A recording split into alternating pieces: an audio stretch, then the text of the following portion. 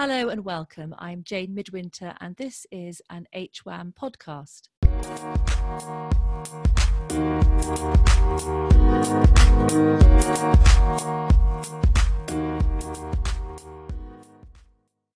Today my guest is Deb Winchester. Deb is a yoga and mindfulness teacher, currently online. She's also a dance fitness teacher, which up until the pandemic, my mother was thoroughly enjoying attending at the age of 83. And I did join in occasionally. It was hard to keep up, I have to say. Currently, Deb is also a full-time student. Deb, welcome, and thank you for joining me today. Hi, Jane. Thank you for having me. It's lovely to chat to you.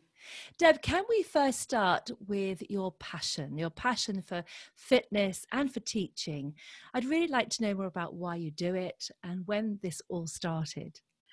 Well, I guess I've always been one of these lucky people that liked exercise. So from a young age, I was into the gym or classes, and then not long before we moved back to England, I'm from Australia, obviously, I was worried I'd lose touch with the gym and that sort of thing. So my husband at the time said, "Why don't you train as an instructor?"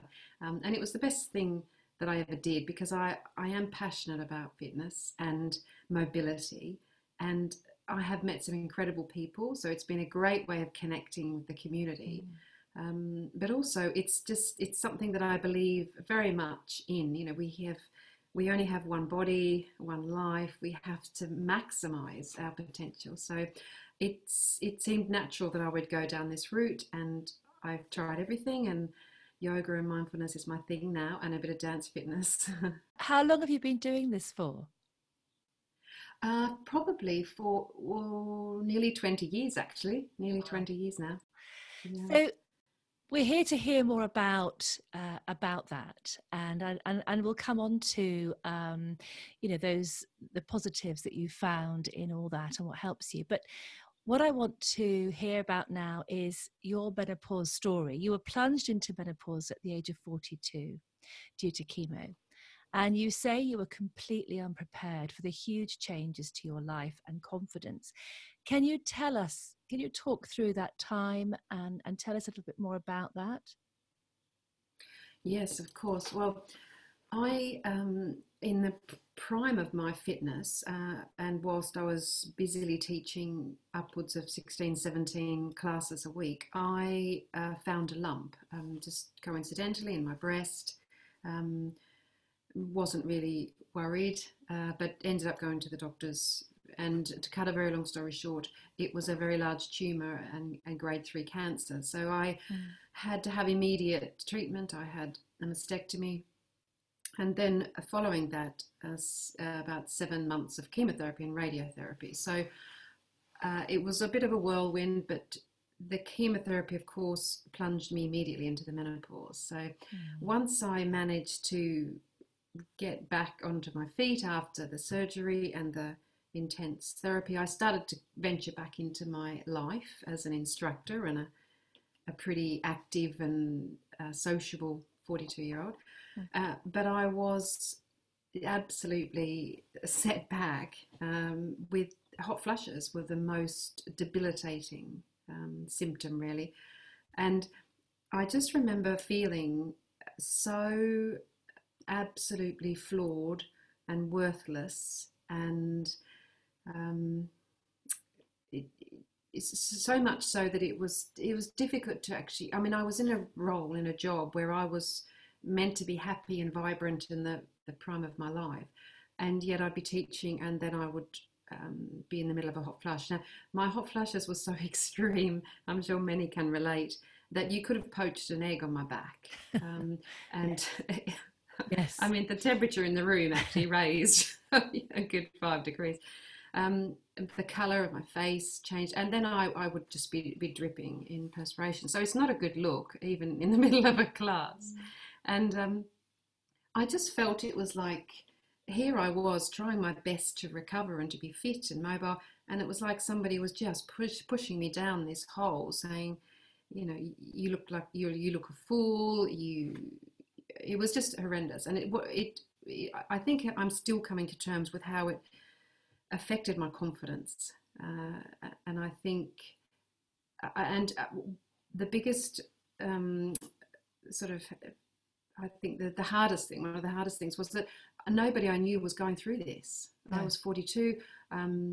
My mum was in a different country. She hadn't really suffered with the menopause, not that I could recall. I didn't have any friends who were going through it.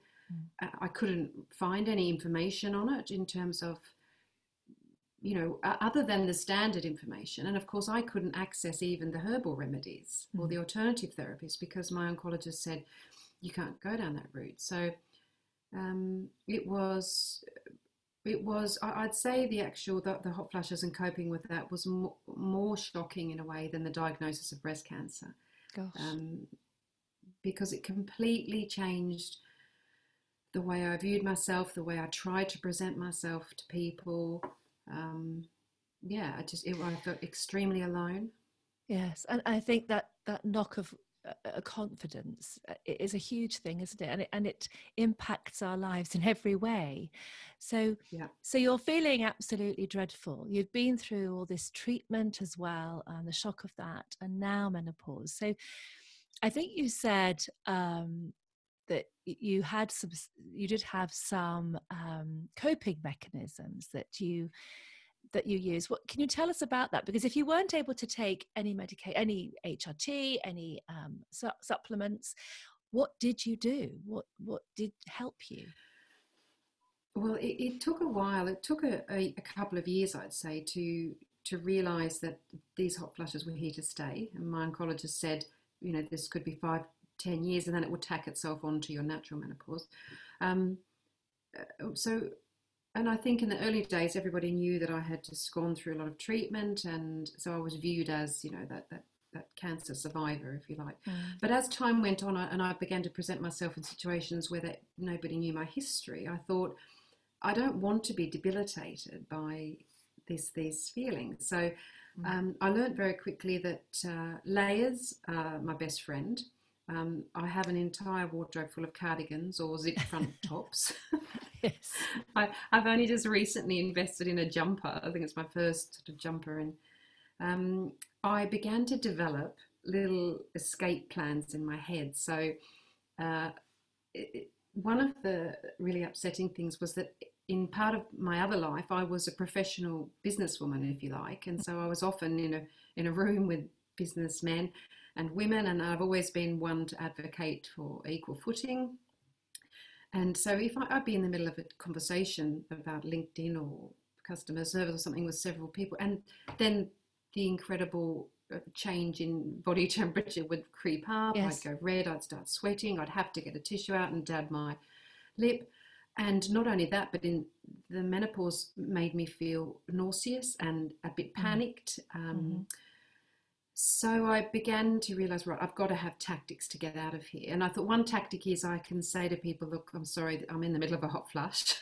And I didn't really feel comfortable with that in the early days, because I felt, to me, saying I'm in a hot flush meant that as a woman, I'm less worthy. I'm sort of, this was my perception. I think a lot of women, I'm less professional. Yeah, I think a lot of women say that, and they're worried that they'll be viewed as being less than or not as good as they were. And it's not at all about that, but carry on. No, it's not. So I began to realise, right, I've got to have tactics to escape. So I always had my phone on me, and if I felt a hot flush coming, I would quickly grab my phone. Oh, I'm really sorry, this is an urgent call from my daughter. And I'd sort of have to leave, or a new client. A new client, yeah, I'm really sorry. Or yeah, exactly. I'm so busy, I've got to leave. Yeah. But I developed a few tactics like that. I had layers, definitely taking the cardigans off, and just learning to go in less clothing anyway. I think that was really debilitating and knocked my confidence, because you can't really say to a 45-year-old businessman, Sorry, I'm in the middle of a hot flush. But you should I be didn't able think you to, could. yes. And I think now Yeah, we can, with all the training that we're putting in yeah, place.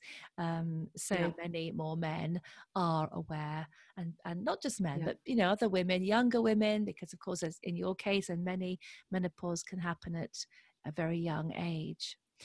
You yeah. said that you loved you have a passion for yoga, and I think you use breath to control how you're feeling. Did that help with the hot flushes?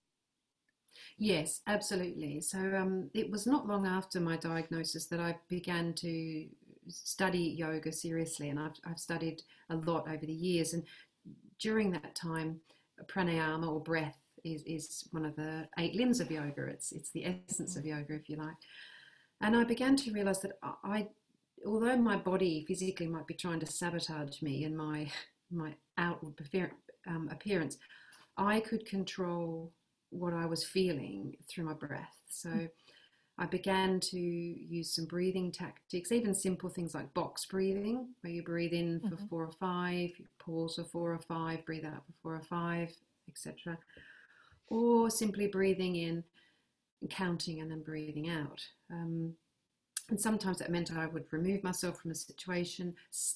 I got actually so good at it that often you get to know the warning signs, don't Mm-hmm. you? Yes. And so I began to there were times where I began to write, it's coming. So I would actively, engage in some sort of breath. And that definitely helped, definitely. Mm. And the other thing I think that helped a lot with me was that in the early days, I just didn't accept that this was happening to me. Here I was looking young and vibrant and fit, I thought.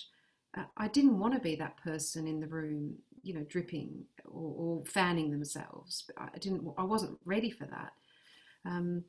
But I think a part of the process was accepting that actually this is part of who I am now. And whoever I'm speaking to, they can like it or lump it. But I'm not going to necessarily run away or escape. And actually, it's part of my journey, it's part of who I am. And maybe I've got more to offer because of this, Yes. So it was, and that took a long time, this acceptance. But, and probably I'm still working through that now. But, Because yeah, it is acceptance fluid, is a big. isn't it? And things do move on, and then sometimes other symptoms can come in, other symptoms go.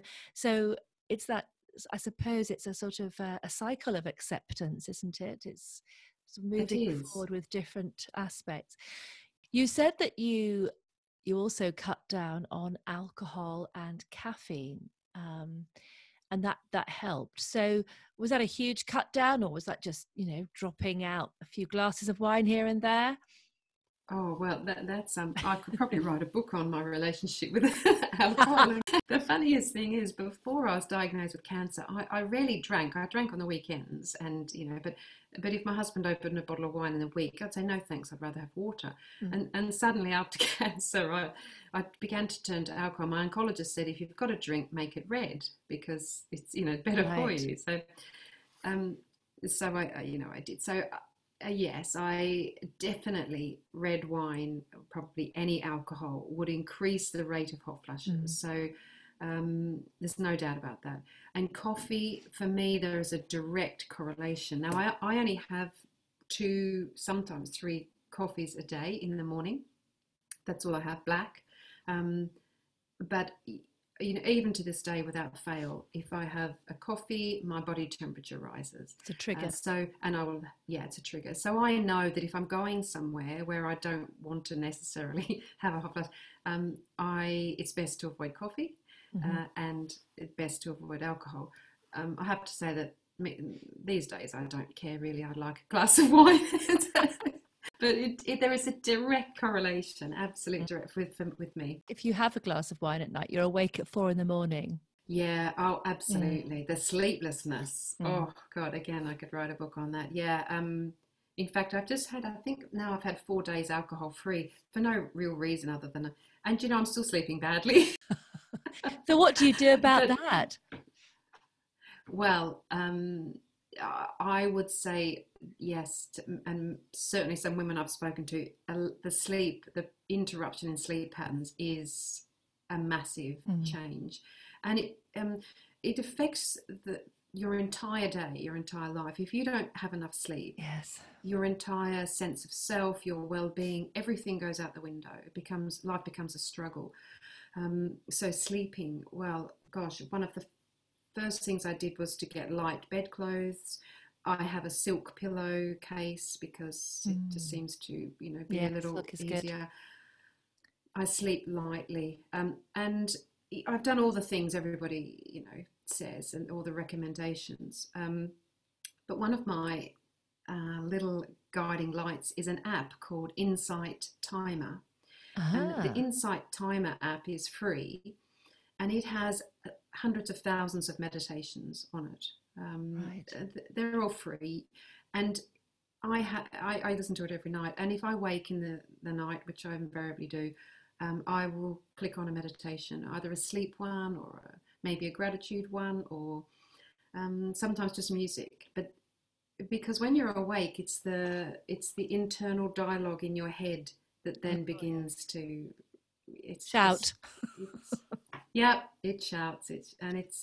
You have your worst thoughts, don't you? Your most yes. Yeah, everything's amplified, I think, at night. Yes. It's very odd, isn't it? And I think we all have that, don't we? And I couldn't sleep a few nights ago, and I was things were going around in my head. And when I woke up, I was thinking, what was I worrying about? It just the solutions just slotted in. Yeah.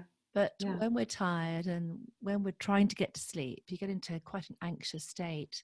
So meditation and breath, again, I suppose, helps with that, doesn't it? Definitely.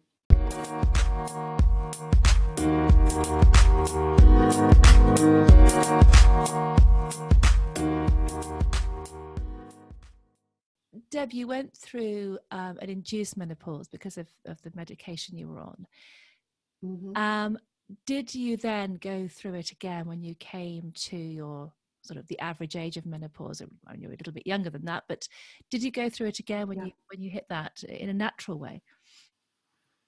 I'm still in it. I think I'm 55 and still in it, and I don't know, if I will ever not be in a menopause. I can't imagine not being in it. I was on tamoxifen for 10 years, which they recommend now. So that in itself creates menopausal symptoms. So even long after the chemotherapy and then etc., the tamoxifen. So yes, I'm now in the natural menopause. I think the hot flushes are lessening. Definitely, but it's the other things as well, the dry skin, thinning hair, fogginess. It's a tricky age. I'm not really one to, in terms of femininity, losing my breast, and then also the changes in intimate relationships, that sort of contact and the dryness does it. Those sorts of things I coped with a lot better. I don't necessarily feel that this is screeching out to me, you're getting older. And possibly that's because I had a very severe diagnosis of cancer, so I'm just grateful to be alive. But I can absolutely see how, for many women, it's a time in your life where you just think, where am I? What am I worth? What will I become? Children are often leaving. My children have pretty much left. And the menopause, and I think the lack of sleep and all those feelings can definitely create a feeling of instability and this wondering, which is, I think, can be really dangerous for mental health. I am passionate about women's mental health and about feeling well. I think we owe it to ourselves, and I've always said, in this day and age, we prioritise our pensions, we prioritise owning a house or having a nice car and the family holiday. But where is the priority for our health? And that's just not physical, that's mental, emotional health. And I'm currently studying full-time a master's in positive psychology and coaching psychology, and at the University of East London. And that is fascinating, that we're studying the science of well-being and the science of happiness. It's kind of the alignment of everything I believed in, but I think it's just so critical in this world we find ourselves in at the moment, especially. Particularly, absolutely. So, you're in a position where you're not able to, turn to the solutions that many women are able to turn to. But there are, of course, many women like you as well who aren't able to address those by, with HRT or supplements or whatever. What would you say to women like that? You've been through it. We've heard some of the solutions that you have found in breath and in yoga. What would you say were the key things as a sort of a, this is what you can do? Because there are some solutions. It's just finding them, isn't it? Totally. And I think the number one solution that I didn't do at the time, and I've since recognized how important this is to be honest. To be honest with those around you, to be completely honest with your partner, with your children, with your friends. And if this is a new concept for them, then explain to them and say, look, this is actually a life-changing event that's happening in my body right now. And it makes me feel this way. And, I'm really sorry if I am changing in my moods, or if I'm unhappy, or if I'm not intimate, or if I'm, a bit fuddled at times. I think being honest is the most important thing, because reaching out and saying to people, and I didn't do that in the early days. I was just so hell-bent on, presenting this, Mrs. Happy, fit person. And now I know I should have, and I do, speak honestly. And I think part of that is this mindfulness too, that I've been studying mindfulness. Mindfulness is simply being aware of the present moment. And so mindfulness can be really helpful for people, women in the menopause, because you're not judging. You're just sitting with the experiences. You're sitting with what you're feeling. And that is the foundation, stepping stone in accepting and then working out solutions for you. You're not fighting it, simply sitting with it. And I know that's hard in some cases. Life doesn't allow you to say to your partner or your children or your friends, look, I'm really sorry if this is what I'm feeling right now. But actually, life should allow you that. And if you are surrounded with, positive people who support you, they'll understand.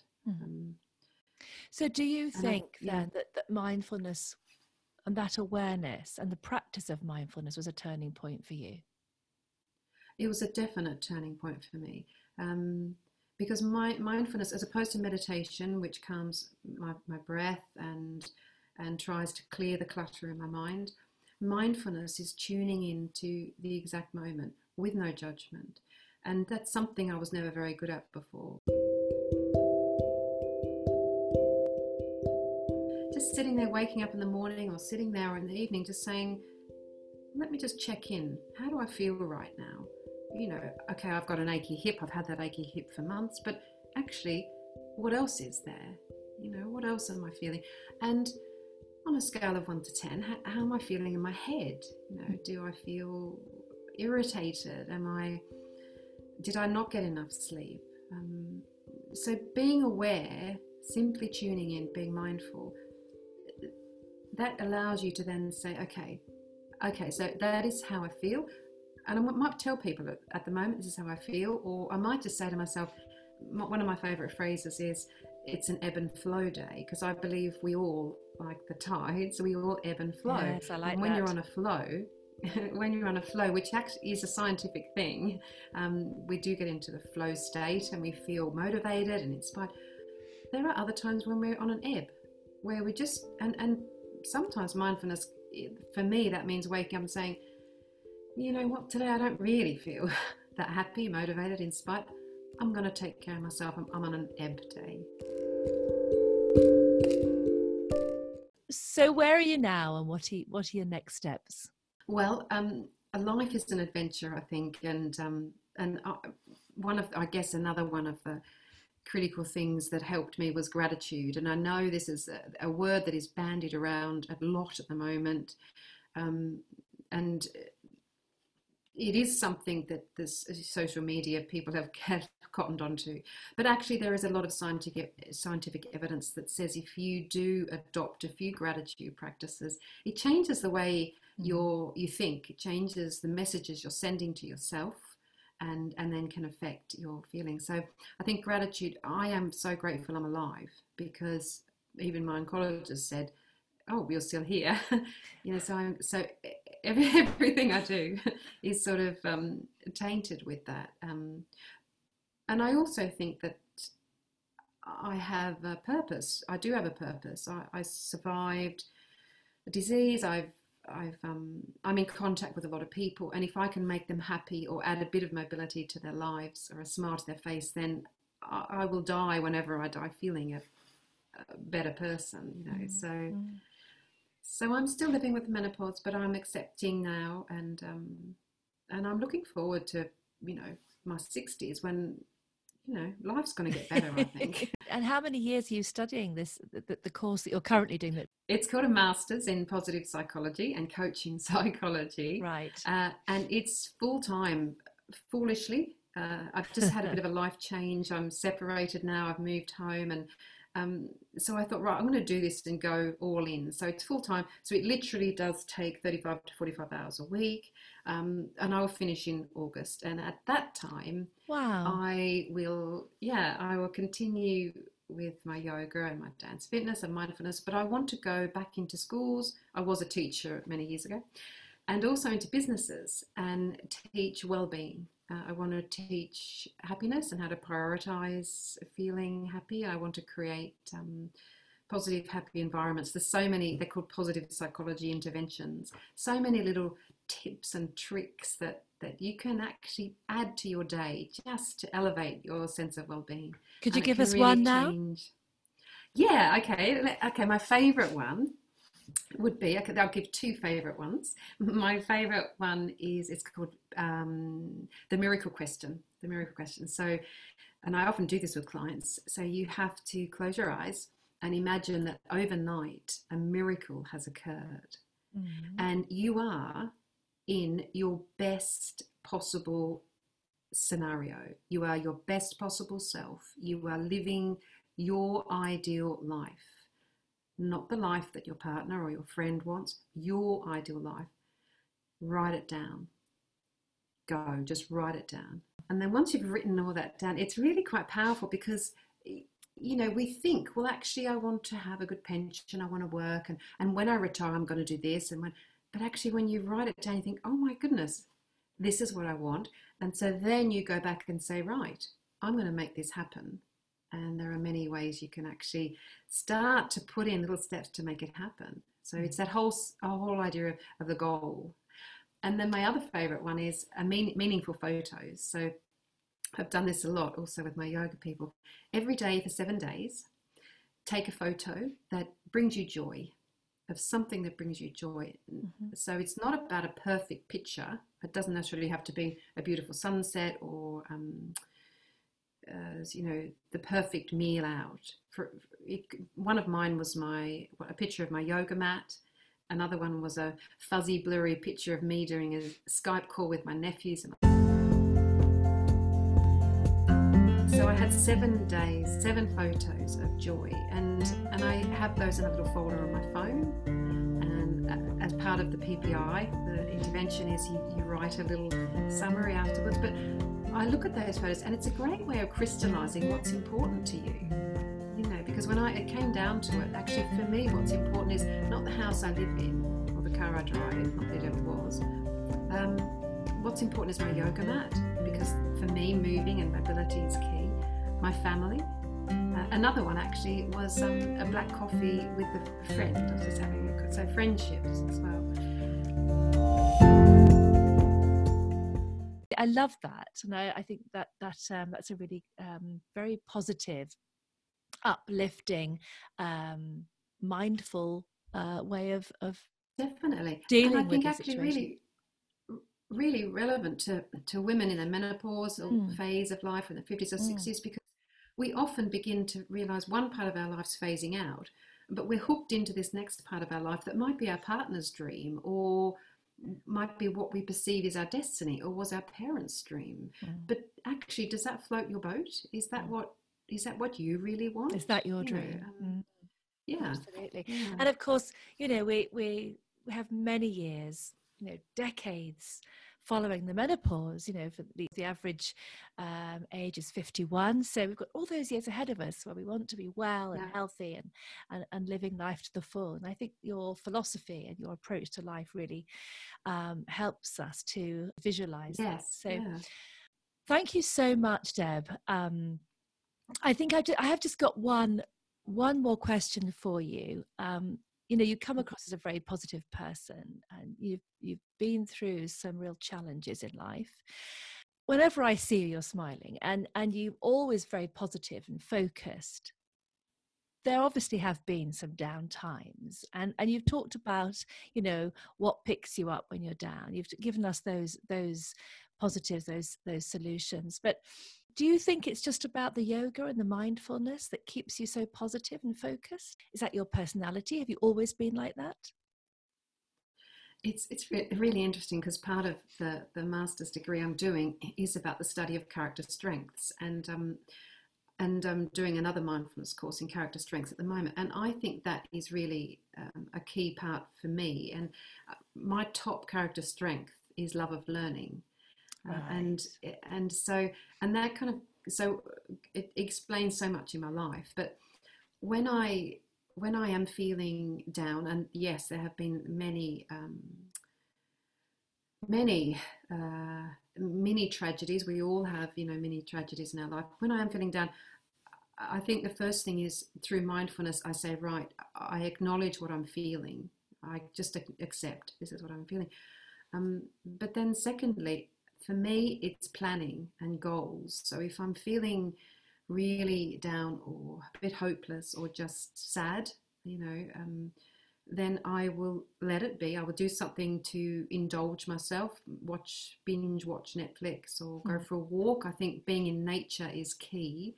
So I'll often go for a walk. And if I still can't get out of that fog, then I'll do a little plan, and I'll look ahead. So I think, all right, okay, so, February,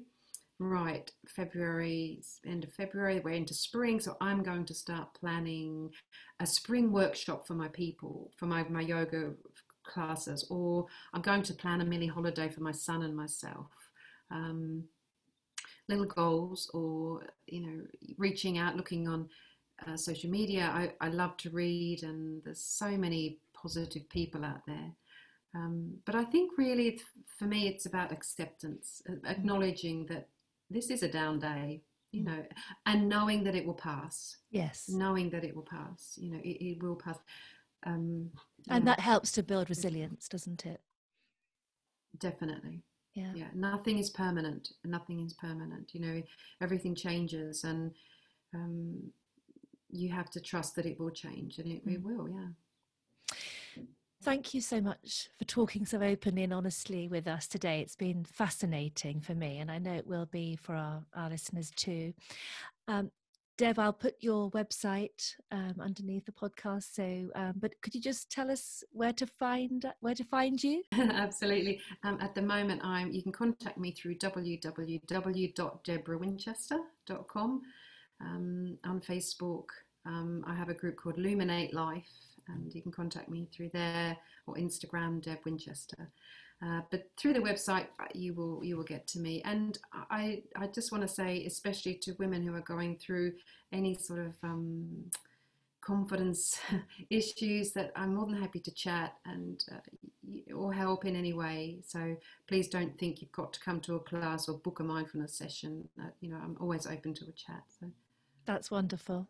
Thank you so much, Deb, and wish you all the very best with your studies. And I look forward to hearing how you're getting on. So take care. Thank you. And bye-bye for now. Thank you, Jane. Bye.